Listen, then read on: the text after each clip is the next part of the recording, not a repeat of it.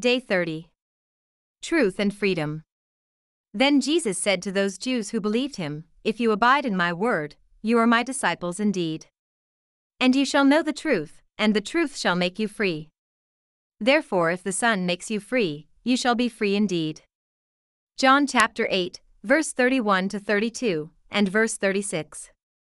A lie is not just an untruth, but it is truth distorted, truth mixed with falsehood. When we believe in a lie, and acting or making decisions in reliance on it, it will lead us into errors, destruction, and bondages. Jesus described the devil as the father of lies. "You are of your father the devil, and your will is to do your father's desires." He was a murderer from the beginning, and does not stand in the truth, because there is no truth in him. When he lies, he speaks out of his own character, for he is a liar and the father of lies. Written in John chapter 8, verse 44. It follows that when we live in lies, we fall into the trap of the devil, we become vulnerable to his scheme of destruction.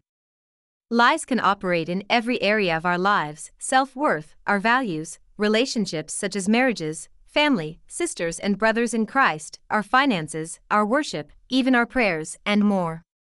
Little wonder Jesus said those who worship God must worship him in spirit and in truth.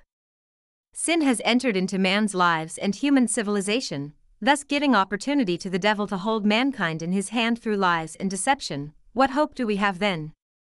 Jesus says, he is the way, the life, and the truth. We first need to come to believe in his words, making God's words a plumb line of truth, relying on God's revealed truth in our actions and decision-making. Then, we will be freed from the lies of the devil, from the consequences of those lies.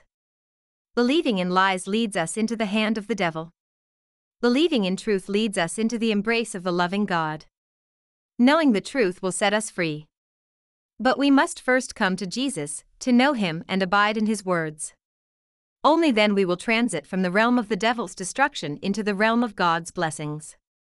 Prayer focus. Today, remember those who are trapped in the lies and deception of the devil, who cannot see God's truth and Jesus as Savior. Pray and intercede for them that the light of Jesus, the light of truth, might shine into their minds and their spirits.